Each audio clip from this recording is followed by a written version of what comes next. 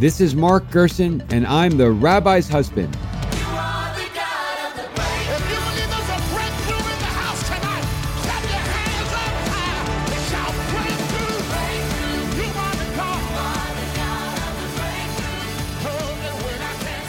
Hello, thank you for tuning in. I'm Mark Gerson, and I'm the Rabbi's husband. And here, as ever, to unearth the inspiring, instructive, and highly practical wisdom of a Torah passage with a fellow seeker of biblical truth. And I am delighted today to be joined by Dr. Mort Fridman. Dr. Fridman is the past president of AIPAC and has been a doctor and a psychoanalyst for several decades. And I am so interested to get Dr. Fridman's take on his selected Torah verse or Tanakh verse, given his background as a mental health professional for so many years. So, Mort, welcome to the Rabbi's husband. Oh, it's just great to be here. Thanks so much. Tell us about your chosen verse, which is Micah 6:8, what this is about, and why it's meaningful to you. Sure. Well, I love this verse. My dad introduced it to me in my childhood. I've studied it over the years. And for me, I would say it's aspirational. Can't say I live by it. I'd love to. I aspire to. It's just a very deeply meaningful passage. Why don't we just get right to it? I'll read it in Hebrew and then English because, the Hebrew of this passage is so nuanced. With so many biblical passages, each word just contains a whole world of psychological information. Micah 6:8, Higid lecha Adam ma tov, u'ma Hashem doresh mimcha, ki im asot mishpat, v'ahavat chesed, v'hatznei lechet im Elohecha. I've seen lots of translations, and I would just freestyle translate it as God has told man what is good and what God requires of us, to act justly, to love kindness, and to walk humbly with our God. It's really, I think, a lot of what the Torah is about. That's the kind of life we're supposed to be living. And this comes right after Micah says he's, like a lot of the prophets, he's bringing the people to terms with what the Torah is in contrast to what their practice is. So he said, God does not want your 10,000 rivers of olive oil. He wants you to do only these three things. In other words, this is Micah's summary of what the Torah is: to act justly or to do justly, to love mercy, and to walk humbly with your God. So it's an extraordinarily ambitious and even audacious task when someone, I guess that's why we have prophets, seeks to really encapsulate the Torah, which is the definition of infinitude, into three different ideas. But that's what he did. That's what he does: to act justly, love mercy, and walk humbly with your God. So, Mort, what do you think the prophet Micah is telling the people of his time and telling us when he says, this is what the Torah is about? Good question, Mark. And, I'll tell you, the Talmud, and whenever you study the Talmud, you got to have a sense of humor. The Talmud quotes Micah and actually quotes a number of other sources who drill the Torah down. So they've got one source that drills it down into 6 maxims. They've got Micah who drills it down into 3. They've got someone else who drills it down into 2. And we're all famous with the Hillel quote, drilling it down into 1. To me, I think you have to take this into historical perspective. So Micah prophesied around 730, 720 before the Common Era.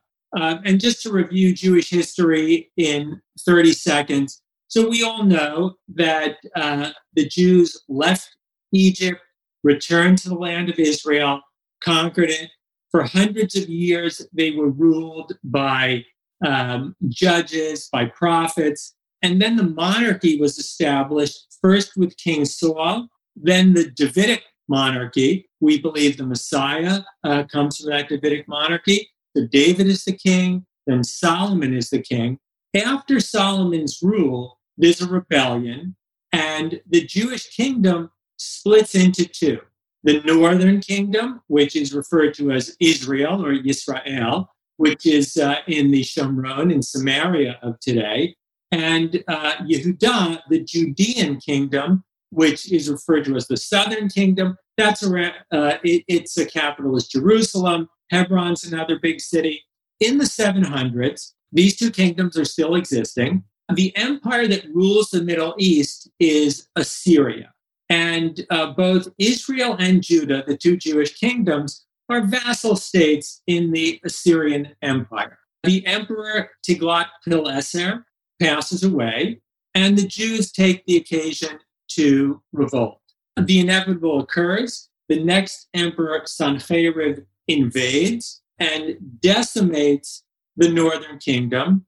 And there are a tremendous amount of refugees coming from the northern kingdom of Israel to the southern kingdom of Yehudah, centered in the capital, Jerusalem. So much like the Middle East of today, chaos, war, refugees. So this passage is going to speak to us.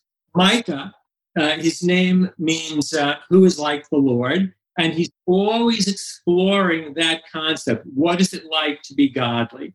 So he lived a town about 20 miles southwest of Jerusalem in the Judean hills, overlooking the plains, overlooking what today is the Gaza Strip.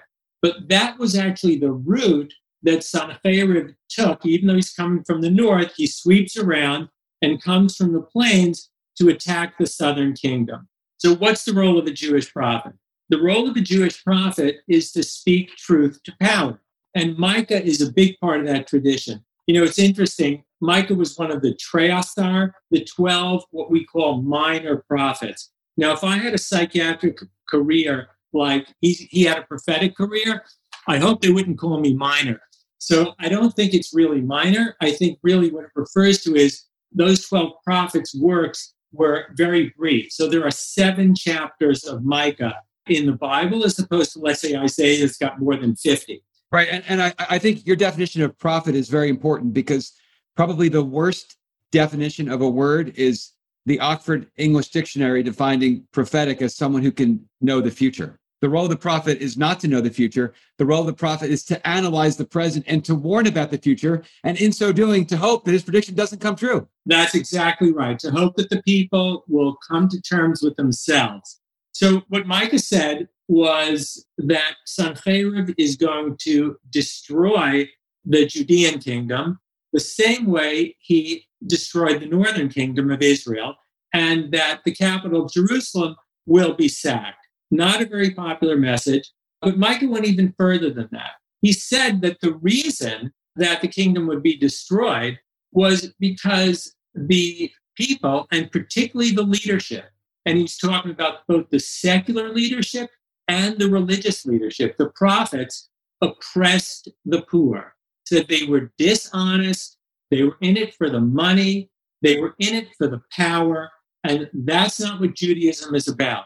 And that's the context in which we read this prophecy. He's saying, look, we're not supposed to be in this for the money. We're not supposed to be in this for the power. And there's this very mystical concept in Judaism that the land of Israel will not tolerate sinful behavior on the part of the Jews. That the Jews were given the land of Israel to be a light unto the nations, which means moral behavior, which means not oppressing the poor. Micah says, what does the Lord want from us? He wants us to be good. And if you look back to Genesis, the creation of the world, God viewed that as good. He viewed the creation of man as good. Now, how do we define those terms? Micah spells it out. What does the Lord require of us? Now, we translate doresh to be require. The word doresh is super complex. It appears in a spiritual context, in a legal context, and in a psychological context in the Bible. So to be someone who is doresh is really somebody who seeks. So although we generally translate it in English as require, what we're really talking about is what does God seek from us? Very interesting. And our relationship to God in Judaism is very, very complicated. And it does involve seeking. It involves seeking God. And God seeking us, because in your translation, and what does the Lord seek of you? It's not only us seeking God, it's God seeking us. It's a relationship. Exactly. He's going to meet us halfway, and it is a relationship. He does seek us. And what he wants us to do is find ourselves. And we'll get to that towards the end of the passage. God wants us to be seekers. The first commandment, I'm the Lord your God. What kind of a commandment is that? Sounds more like a statement. And Maimonides, the medieval rabbi and philosopher, says, what does that mean? How is that a commandment? How can you be commanded to believe? And in fact, it doesn't even say that. It simply says, I'm the Lord your God.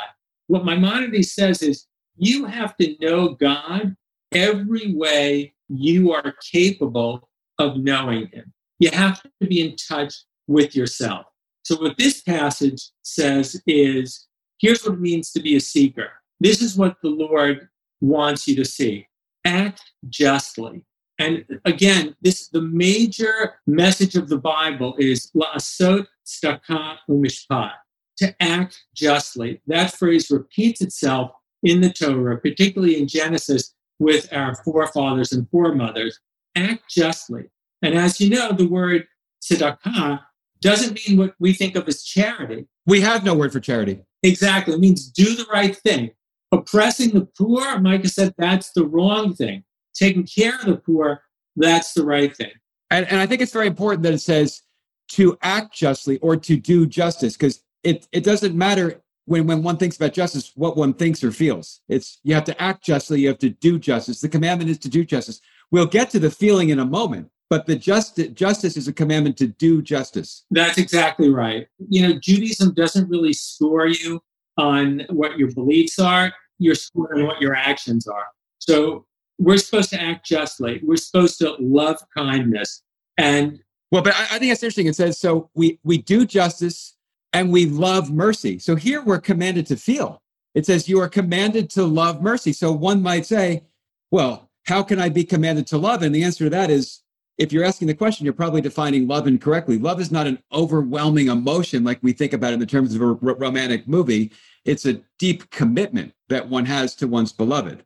And that commitment can be garnered through action. So if we act a certain way over and over and over again, we'll become what that action represents. You're exactly right. And look, I think that one of the most significant parts of this message of Micah's for us is we live in a highly narcissistic society. So, generally people are thinking, what am I getting out of this? That's right. And if I'm going to be in a loving relationship, what is he or she going to do for me? Now, anybody who's got any experience knows that ain't going to work, because a loving relationship has to do with what are you going to give? And this is the point that Micah's making. You got to love kindness. You really got to want to give to your fellow human. You can oppress the poor. That's really easy. But that ain't what this is about. And I think one of the beautiful things here is it's telling us that you can be instructed to love. And then by doing something, if you do justice over and over and over again, you will end up loving mercy. But no matter how much you love mercy, you still have to do justice. And that is one of the great tensions in ancient days and our day about justice and mercy. And here, a resolution is developing. That's exactly right. And there is a certain back and forth. And I think that the third clause really says it well, because that talks about the relationship. It says, walk humbly with your God or with our God. And what is that all about? Why is it necessary to walk humbly with somebody else? And, I think it's sort of the essence of the psychoanalytic experience that, we're asking people to do self-reflection, but to start off doing it with somebody else in the room, or now during COVID, somebody else on the other end of Zoom. But the end point of any good analysis is to give the person the ability to self-reflect. And I want to read a Rashi to you very briefly. Now, I know you are the husband of a rabbi. Yes. And I bet your wife is pretty cool. Absolutely. But check out this life. So Rashi, Rabbi Solomon, the son of Isaac, is a French rabbi. That already sounds pretty cool. Now, what does he do for a living? Was he in the wine business? He was in the wine business. Just doesn't get better than that. So here's this guy who's in the wine business, and in his free time, he writes a commentary on the entire Bible and the Talmud. Well, and it's interesting that our canonical biblical commentator was a businessman. The notion that being a rabbi or a scholar is separate from the world is not a Jewish notion. That's exactly right. That's exactly right. I mean, being a Jew means being involved with the world. So right. How much more so if you're going to be a rabbi? And Maimonides, of course, was a doctor, as was Nachmanides. Rashi was in the wine business. Everyone had a profession. Exactly right. So again, I'll very briefly read this in Hebrew because I think there is some nuance to it. So this is what Rashi says about walk humbly with our God. Rashi says, Lo k'midat hakadosh baruch hu midat basar v'dam. Humans measure things very differently than God does. Adam mevayesh et chavero. If you embarrass your friend, uvala paiso, and you come to apologize, ve'omer lo eini mitratzel lecha ad she'avo ploni shebizitani lifneihem. Not accepting your apology until you bring in that third party that you embarrassed me in front of. You need to make it up to me in front of that third party. Aval hakadosh baruch hu ein chafetz ela she'ashuv elav beino lebein atzmo. But God's ways are that you straighten it out, that you come back to yourself within yourself. Now, I've seen this verse translated as between yourself and God. And there is an aspect of that where if you, quote unquote, slighted God, you have to make it up to him. But I think the most correct translation, or at least the one that's most psychologically meaningful to me, when you look at the phrase, beino lebein atzmo, when you say that about a person, it means get straight with yourself. Really do some self-reflection. So what Rashi is saying is if you want to walk with God, you got to be real with yourself. You have to go through a process of self-reflection and be honest with yourself. So put it in very contemporary terms, when Rashi talks about, insulting. So if you're on a college campus today and a microaggression is committed against you, you're going to bring the other student to some tribunal to make it all up in public. And what Rashi is saying is, look, if you've hurt somebody, you got to be real about it. But what's most important is don't press the poor. Do the right thing. If you step on somebody else's toes, you should be extremely sensitive to that. But maybe don't be so sensitive if somebody steps on your toes. So there's a process of yashuv elav beino levein atzmo. You have to really come back to yourself and ask yourself, what are your values? So look, I don't know what the header on today's talk will be. It might be, rabbi's husband talks to psychiatrist. Psychiatrist says, God wants you to be good. Okay. I think most people wouldn't need to listen to the talk to get there. But I think there's a much more nuanced message here about what does it really mean to be good.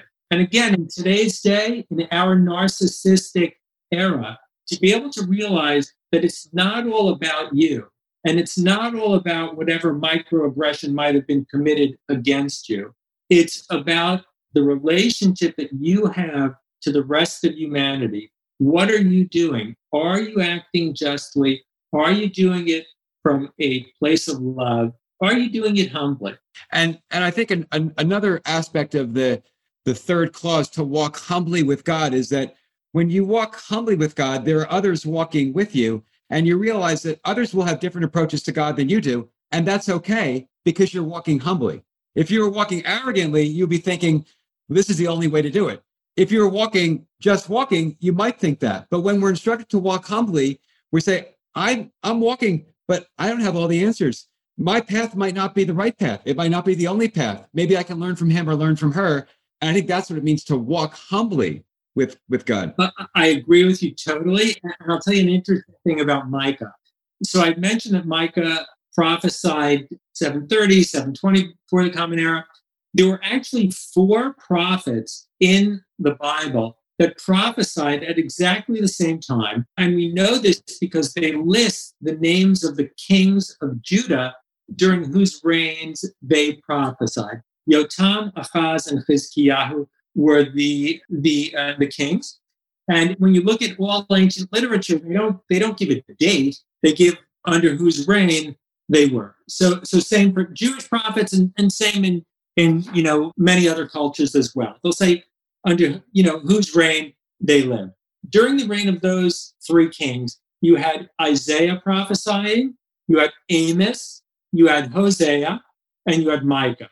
So three of those are from the Triasar, the 12 shorter works, and Isaiah, who was really one of the major prophets, at exactly the same time.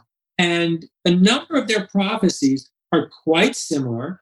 They use some of the same phrases. Yep. The messages are very nuanced. A lot of them are talking about destruction and what led to destruction, and there is a common theme of moral failure, but the route to redemption is highly nuanced. So Isaiah doesn't see it exactly the same way Micah does. Micah doesn't see it exactly the same way Isaiah does. So part and parcel of Judaism is what we say Shiv'im Panim LaTorah. There are 70 faces, we call them, to the Torah. There's so many ways to be a good person. There's so many ways to be godly. And in the Hebrew, you would know much better than me, there's not even a singular word for face. It's only faces. That's exactly right. Because nobody has one face. We all have faces. And I think the walk, and again, you know the Hebrew so well here, the walk is interesting too. Now, halakha means walk or walking. Is that right? Yes. And so when it says walk humbly with your God, and halakha, Jewish law, it actually means walking. Because what happens when you walk? You might stumble, you might fall, you certainly will get lost. One would think that a pious tradition would say you stand before God. But no. We say you walk humbly with God. It's very different. Sure. Because in contemporary terms, what would we say? It's all about the journey. So often people think of Jewish law as, so burdensome.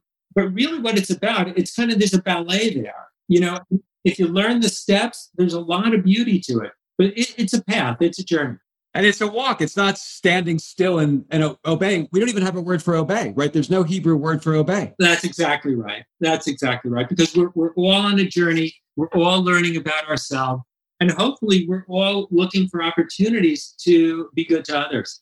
Absolutely. So, Mort, well, thank you for such a fascinating discussion of Micah 6:8. Now, moving from this great text of the Tanakh to a very different text, and this is always the concluding question.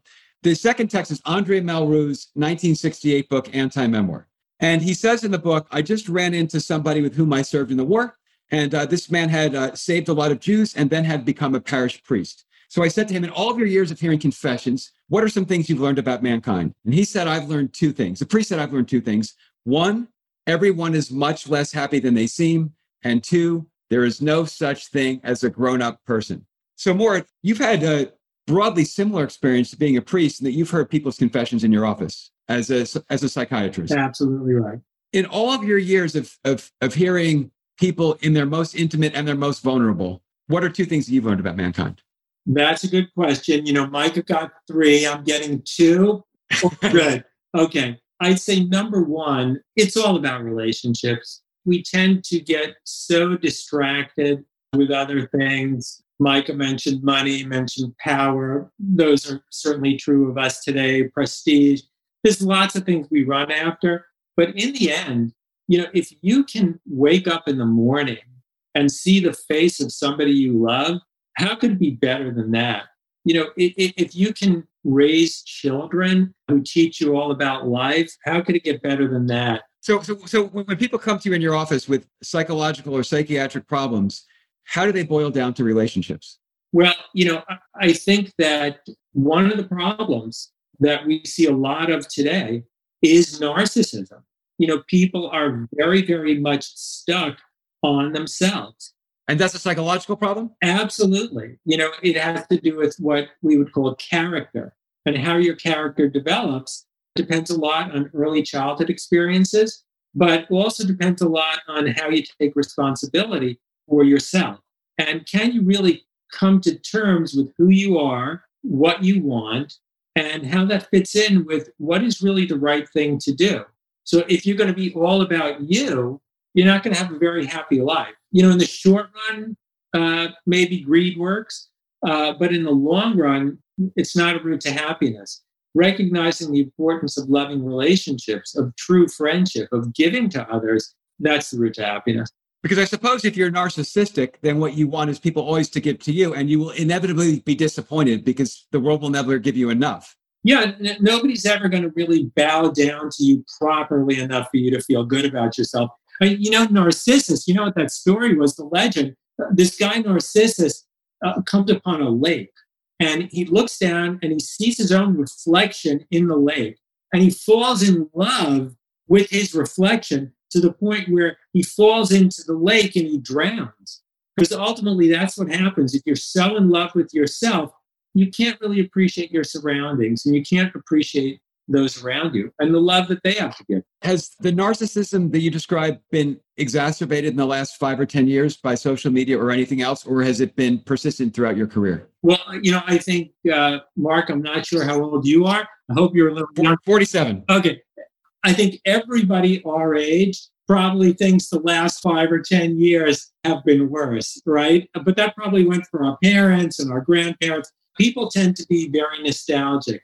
Human nature has not changed very much, best I can tell. But I do think that social media is highly problematic. If you think Twitter is real life, it's not. Social media is pretty anonymous, and people can get very hostile, and a lot of evil can come out. Now, it could be a tremendous force for good, and I think we need to think about how social media can be used positively in society. But unfortunately, it can really distance people from each other. And one of the great teachings of Judaism is that very few things are good or evil. It's all about how we structure, how we channel, and what we do with them. So social media, like anything else, can be used for sacred purposes or for the opposite. You got it right. I think the other thing I've observed in my psychiatric and psychoanalytic practice is people tend to play it backwards. It's very common for people to come into the office and talk about, all the things they did wrong and, coulda, woulda, shoulda. And we actually do have some wisdom within us.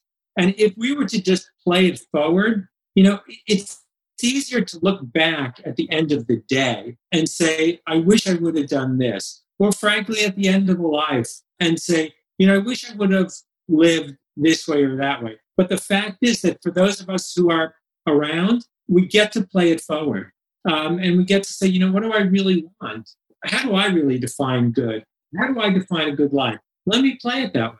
And that's what the Torah means. Torah means teaching. And I think when we think about the Torah or the Bible, the first question to ask is, what's the genre of the book? What kind of book is it? It's not a law book. It's not a cookbook.